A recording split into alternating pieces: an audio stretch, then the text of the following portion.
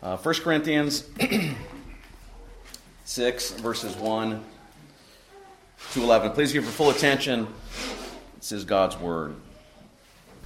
When one of you has a grievance against another, does he dare go to law before the unrighteous instead of the saints? Or do you not know that the saints will judge the world? And if the world is to be judged by you, are you incompetent to try trivial cases? Do you not know that we are to judge angels? How much more, then, matters pertaining to this life? So if you have such cases, why do you lay them before those who have no standing in the church? I say this to your shame. Can it be that there is no one among you wise enough to settle a dispute between the brothers, but brother goes to law against brother, and before unbelievers? To have lawsuits at all with one another is already a defeat for you. Why not rather suffer wrong? Why not rather be defrauded? But you yourselves wrong and defraud, even your own brothers. Or do you not know that the unrighteous will not inherit the kingdom of God? Do not be deceived. Neither the sexual immoral, nor idolaters, no adulterers, no men who practice homosexuality, nor thieves, nor the greedy, nor drunkards, nor revilers, nor swindlers will inherit the kingdom of God. And such were some of you. But you were washed, you were sanctified, you were justified in the name of the Lord Jesus Christ and by the Spirit of our God. So for the reading of God's word, may he indeed add his blessing to it.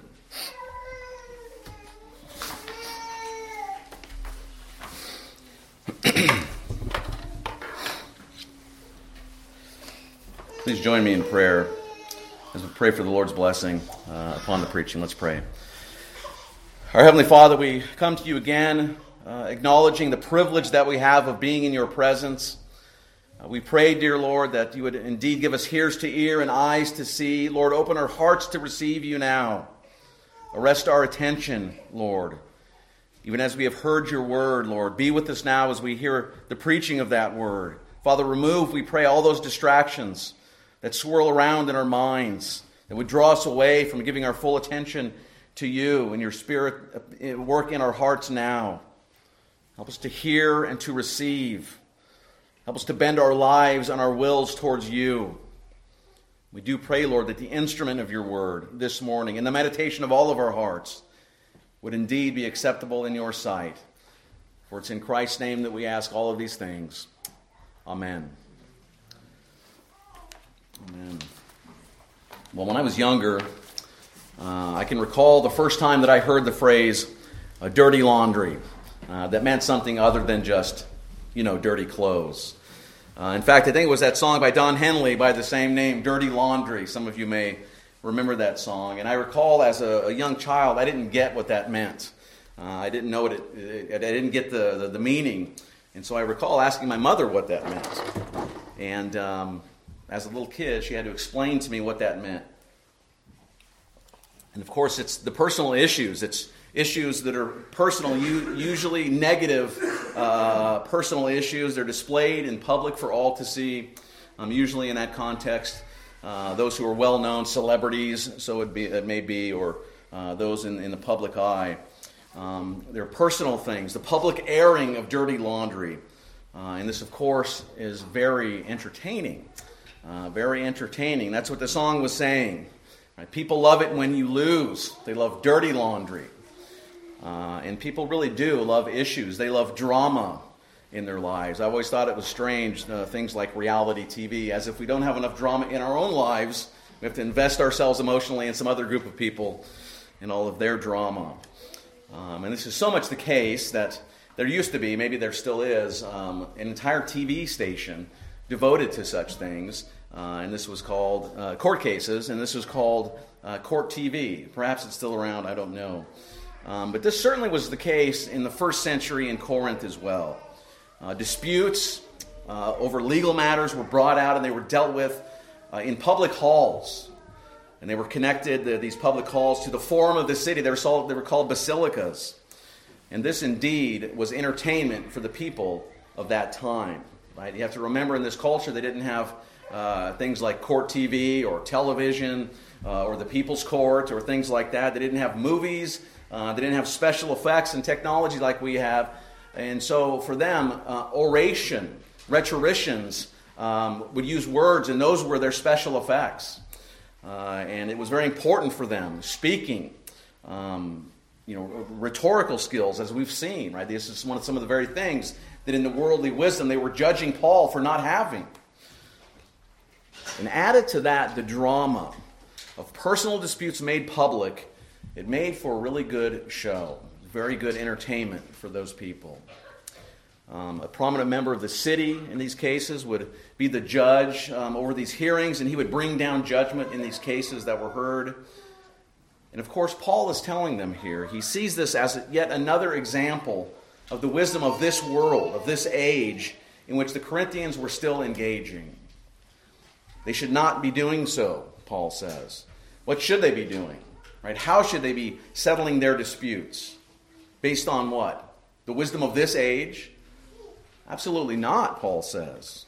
Rather on the power and the wisdom of God revealed in the cross of Christ. The people of God are to judge the world and the angels, Paul says.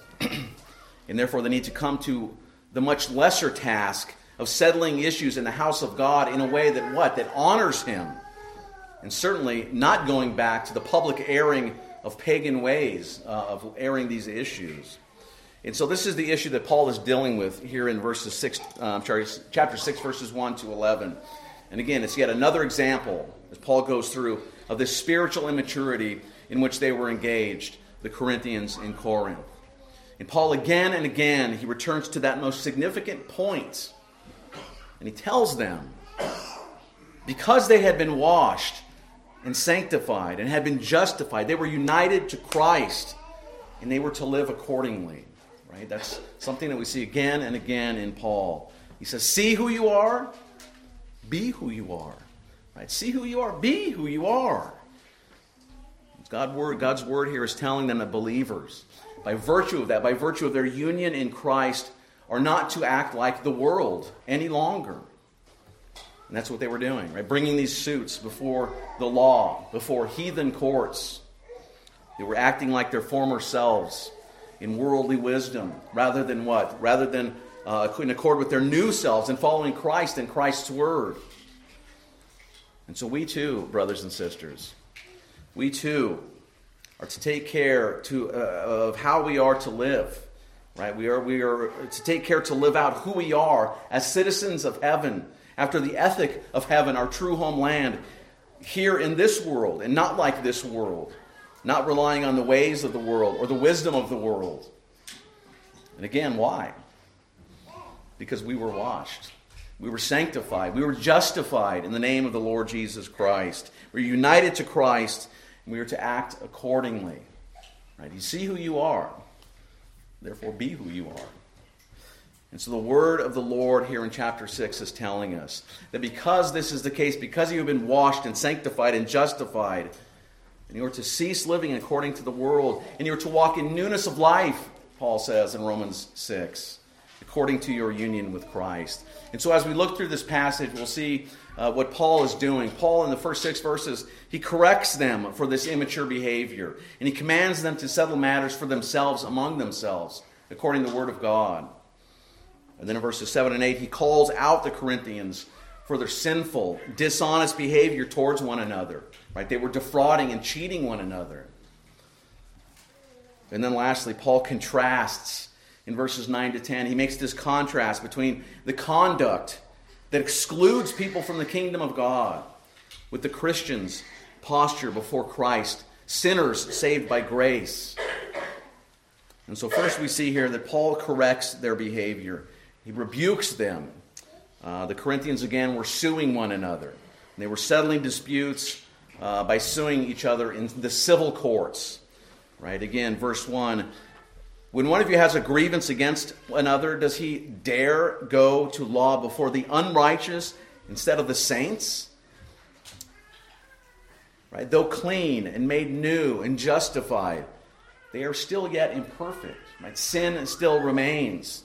This is a reality. And so they will have issues. Issues will arise in the church, correct? Of course they do. All churches will. This will happen until when? Until the church triumphant, right, at the end of the age. But the apostle knows this. Paul is not foreign to this concept. And so he's emphatic and he's ardent that when this does happen, when things do come up between believers, members of the church, it must be dealt with in the church. It must not be dealt with outside the church, in the civil courts.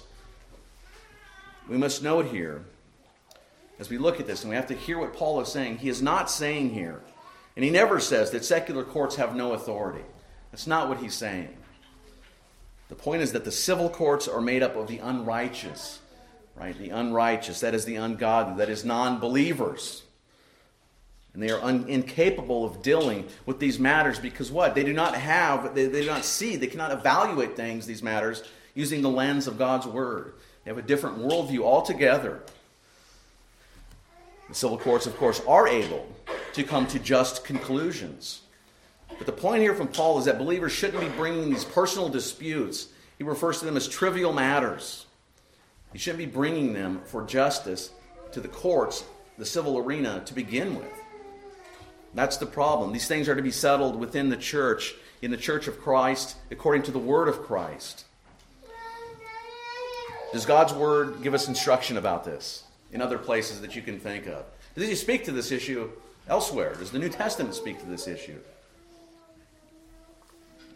Well, yes, it does. And some of you perhaps are thinking, remembering Matthew 18, indeed, says this specific thing.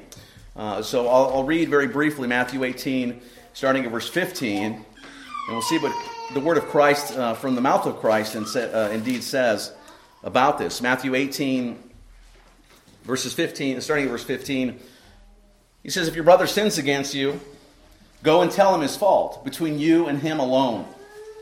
If he listens to you, you have gained your brother. But if he does not listen, take one or two others along with you, that every charge may be established by the evidence of 2 or 3 witnesses. If he refuses to listen to them, tell it to the church. And if he refuses to listen even to the church, let him be to you as a Gentile and as a tax collector." Right? He lays it out there for us. If a brother sins against you, go to him. Settle it before it escalates between you and him. If it doesn't get resolved, further steps are to be taken, as we just heard. But notice Jesus never instructs, he never tells them to take these personal disputes, these issues that have come up. He never says, if all that fails, go to the secular courts and let the civil authorities decide. He never says that. Elsewhere, appeal is made appropriately to the God-ordained authorities of the court, of civil government. Right? We see this in Acts. Paul does this on a number of times. He appeals to Caesar for what? For physical protection, to protect him from harm. In Romans 13, indeed, discusses this God-ordained authority of government. But Paul's condemnation here, we have to understand, of the Corinthians, is that they were taking other believers to court over these personal disputes. Trivial, he says, in this passage. And we have to think back historically, this is a big problem. The rabbis, as you are well aware of, they were voluminous writers, right? These writings outside of Scripture. And they said this, the writings say this in this matter. It is a statute which binds all Israelites, that if one Israelite has cause against another, it must not be prosecuted before the Gentiles. Right? It must not be prosecuted before the Gentiles.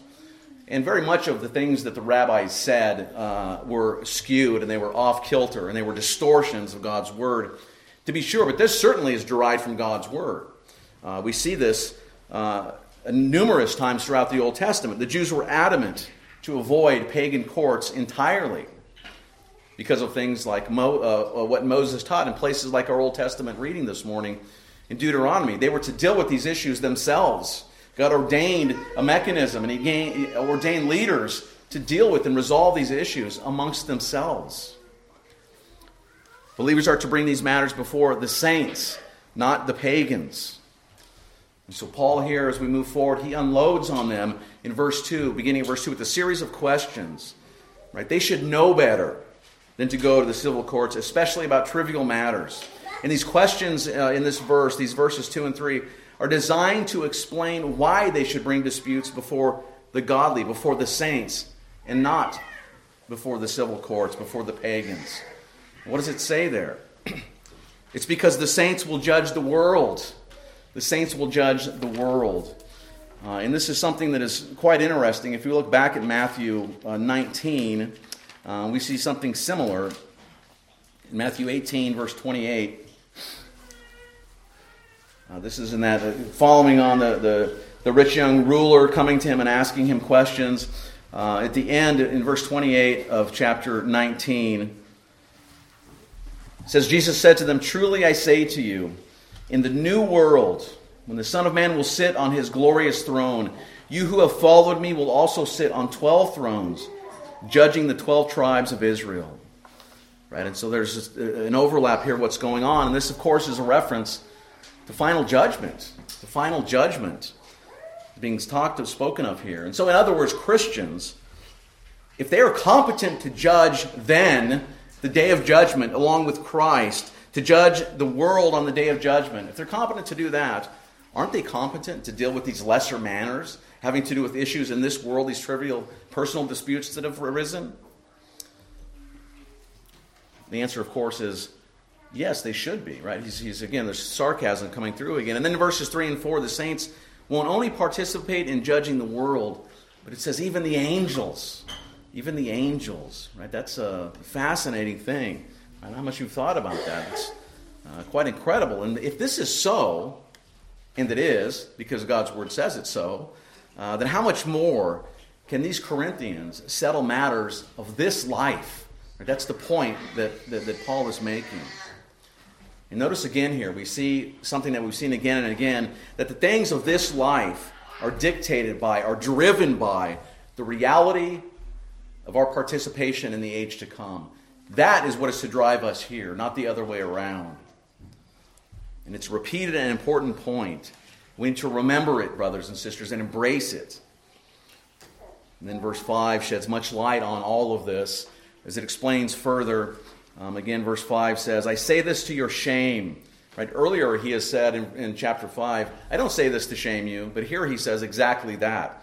Verse 5 again, "I say this to your shame. Can it be that there is no one among you wise enough to settle disputes between brothers?"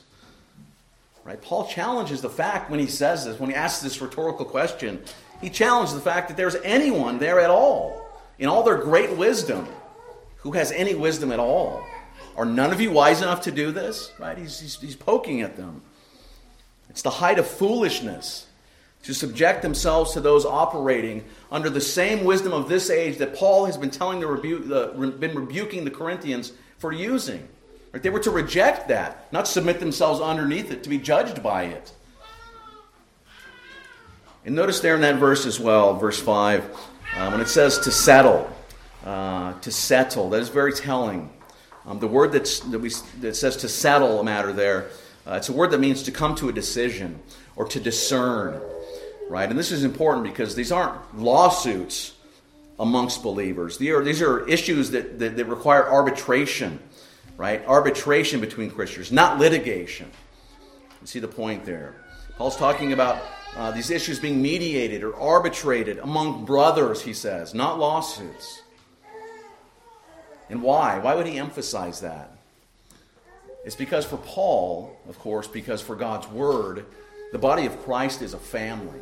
It's not a business. It's a family, first and foremost. And what they were doing was declaring to the world that the message of the church, that the church was proclaiming, and the provision that God had given for them, it wasn't adequate. It wasn't sufficient. Outside help was needed. That's what they're saying to the world. That's what the onlooking world sees. And if they were doing as they should have been doing, it would have declared the exact opposite. The opposite. The declaration in that case properly would have been that the cross is the solution for all of our problems. All of our problems regarding man's sin and the relational issues that we have, including these disputes that we sometimes have with one another.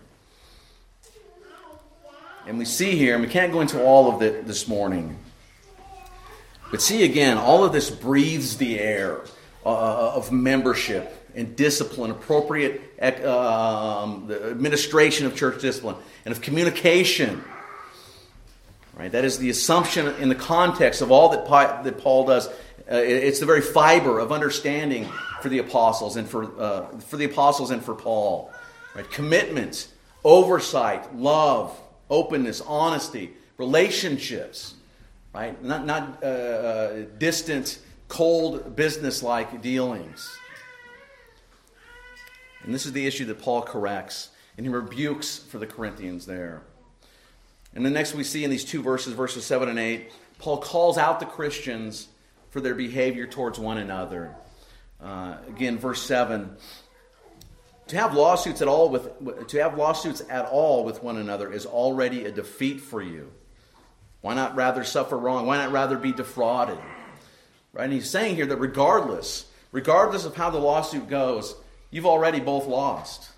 For this reason, you've already lost. Both the one suing and the one being sued, both the winner and the loser, they both lose. It's taking these personal disputes before pagans and dividing, therefore, the body of Christ, that is worse than being wronged and defrauded. That's what Paul is saying. Wouldn't it be better to be wronged and defrauded than to divide the church, make this proclamation to the world, and sit under the wisdom of this age that you should be rejecting? And the problem was, some of them didn't realize this or think about it even. Why is that? It's because they were engaged in questionable, crooked business dealings themselves. The ways of the world with each other. The kind of thing we would expect from the outside world, but not from within the church. And Paul, leaves this quite vague. He doesn't get into detail. But the basic principle is clear that we can derive from what Paul is saying here. Christians are to settle their personal disputes with other believers without going to civil court.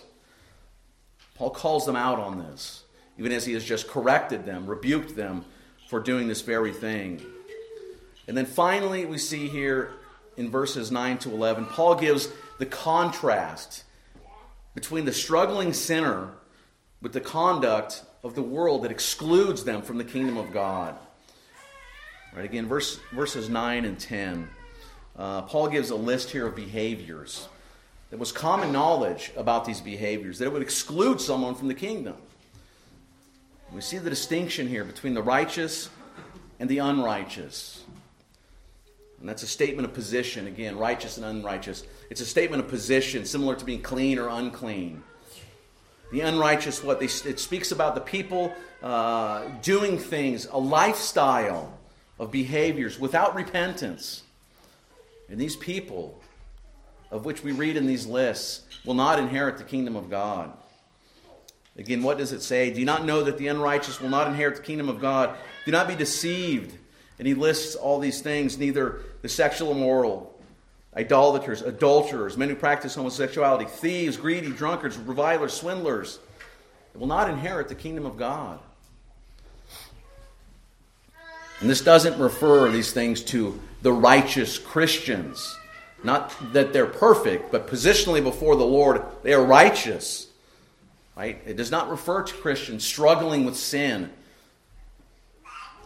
And that is perhaps the distinction, right? The righteous struggle and they war against their sins, even as you and I struggle and battle with sins that we commit. And we're crushed by our failings. And we repent of those sins and we plead for the Lord for deliverance from them. What about the unrighteous? The unrighteous don't care. They don't care. Their sinning is their life. There is no repentance. There's no pain of disapproval or guilt from wronging the Lord. It refers to a behavior descriptive and characteristic of people outside of the church. The list here describes pagans, not Christians. And much could be said here, but let's focus on this final word here in our text regarding this. Right, following this list of very bad sins, very bad, paganish, sinful, wicked behavior, what do we have? The Lord gives us one of the most wonderful declarations in all of Scripture. Right, one of the most glorious declarations in all of Scripture for us, His people. Right, the gospel was preached to the Corinthians. And that glorious, powerful word of the Lord to them bore wonderful fruit. in their lives as God's power was manifest through them. And then verse 11, he says this. Listen to it. And such were some of you, that you were washed, you were sanctified, you were justified in the name of the Lord Jesus Christ and by the Spirit of our God. Do you hear that? Doesn't that warm your heart? Right? Doesn't that impact you? How could it not? Right? And we hear in this the then and now of what's being said of these Corinthians, of these Christians, even of you, dear Christian. Hear the contrast between what they once were before the gospel had been preached to them and what they now are as a result of that preached gospel. Some of them were sexually immoral. Some of them were adulterers. Some of them were idolaters. Some of them were homosexuals. Some of them were drunkards, greedy, liars, etc. This is describing gross, rank paganism. He says, and such were some of you. Right? These same people that he says in chapter 1 to open the book with in chapter 1 verse 2. He says, Corinthian church, to you who are brothers, holy by calling. Why? Because yes, some of them were that. But you were washed. You have been washed. You have been justified. You have been sanctified. And they have been so in the name of Christ through the power of the Holy Spirit. It's amazing. It's glorious, brothers and sisters. In the focus of this contrast between what they were and what they now are. And for us too. For us too, if you belong to Christ and you've been given a new heart that beats for Him and a sure home in glory, then for you too. Right? We have been washed. We have been sanctified. We have been justified in the name of the Lord Jesus and the power of the Spirit. If that is true of them, if this was true, and it was, they could no longer live as those who will not inherit the kingdom of God. The kingdom of God was theirs. They shall inherit the kingdom of God. And we should note here also that Paul isn't giving us here an order of salvation, right, as he does elsewhere, like in places like Romans chapter 8, where he does give an order of salvation, though he doesn't mention sanctification there. That's not what he's doing here. What Paul is expressing is a list of some of the benefits, some of the wonderful benefits that result from embracing the gospel by grace alone through faith alone. And let's look very briefly at these three glorious gifts, these wonderful benefits of the gospel. The first one he mentions is washed. You were washed. And the way that word is built, the way it's constructed, and the tense that it's in, and the prefix that's attached to it, it tells us that it is a complete act. It is a decisive act. It is a definitive act. That is, they were washed completely and definitively, and they are now clean. Right? See who you are, be who you are.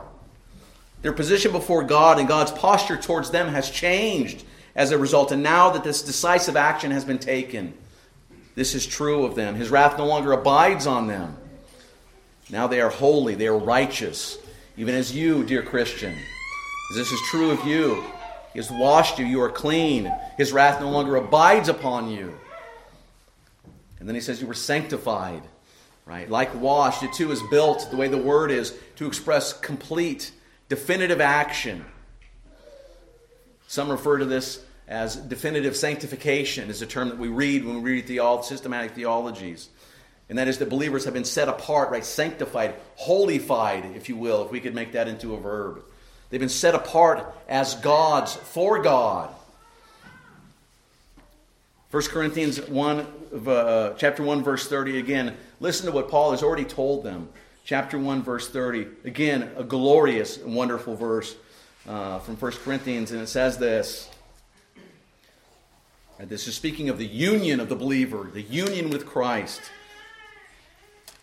And because of Him you are in Christ Jesus, who became to us wisdom from God, righteousness and sanctification and redemption. Right? He is our sanctification. And us, we, being united to Him, we are sanctified definitively.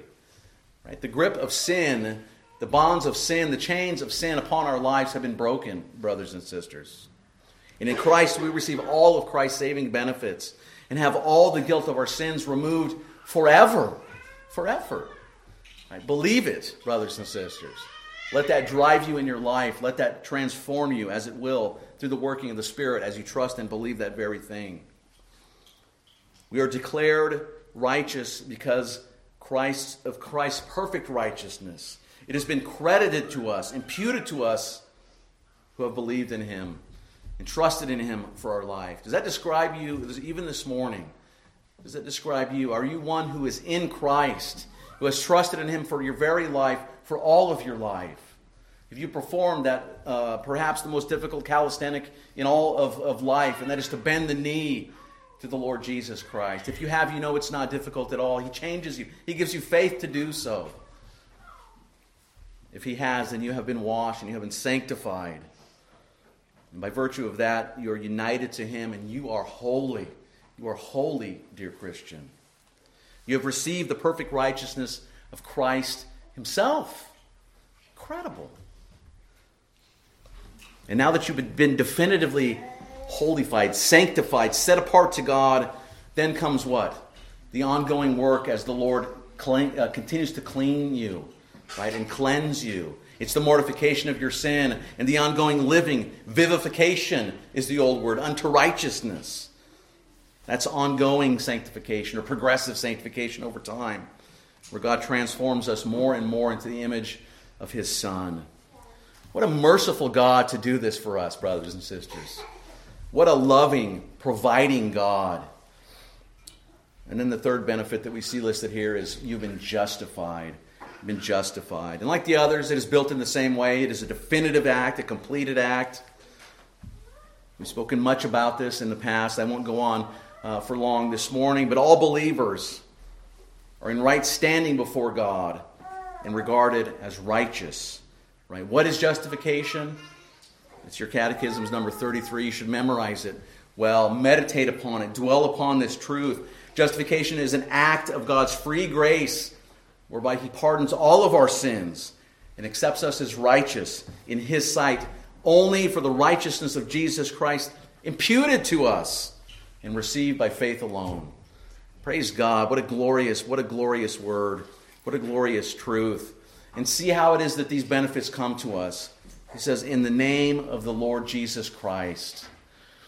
Meaning that all these blessings come to us by virtue of our union with Him, with Jesus. And by the Spirit of our God who brings to be the bond between all believers and their living head through faith. Right? Those who were Gentiles, we'll read here. Those who were Gentiles are now the people of God. Composed, they are built to compose the living temple, the holy house of God. It no longer matters what they were or what they did before. What is important is that they are alive in Christ. They are in Christ. That is their identity. That is their life. He is their sanctification and redemption. He is our peace. Ephesians 2:14 says. So Paul had told them previously, in the passage just before, that the church is not to judge the world outside. Remember that? He just told us that in chapter 5. God judges those who are outside. The church is not to judge the world outside of the church. And he now tells us in this passage that the outside world is not to judge the church. Right? He says it says it the other way. Look at who you are, Paul says. You see who you are. Be who you are. And even for us, dear Christians, see who you are. See what the Bible's declaration is about you who trust and love Him. And be who you are. Yes, you once acted in accord to the world, committing all manner of wickedness, all manner of things that would indeed keep you from inheriting the kingdom of God. But you were washed, you were sanctified, you were justified in the name of the Lord Jesus Christ, by the power, by the Spirit of our God. Amazing, wonderful. What a glorious, how powerful this Lord is. And so go from here, dear Christian, as you leave, as you descend to Mount Zion, spiritual Mount Zion, as you go again and knowing afresh that there is no sinner so vile, that they are beyond redemption by the blood of Jesus Christ. Right? Such were some of you. And know that there are those out there. There are those out there in the world that you will go back into on the other side of this equation. Some who are still in that sinful, unsaved, unjustified, unclean state. And because you know you once were too, let that drive your tender heart towards them. Let that drive your compassion towards them and your witness before them, always relying in all of it through the Spirit of the Lord. Oh, what a powerful and glorious God we have. Father, Son, and Holy Spirit. Glorious indeed.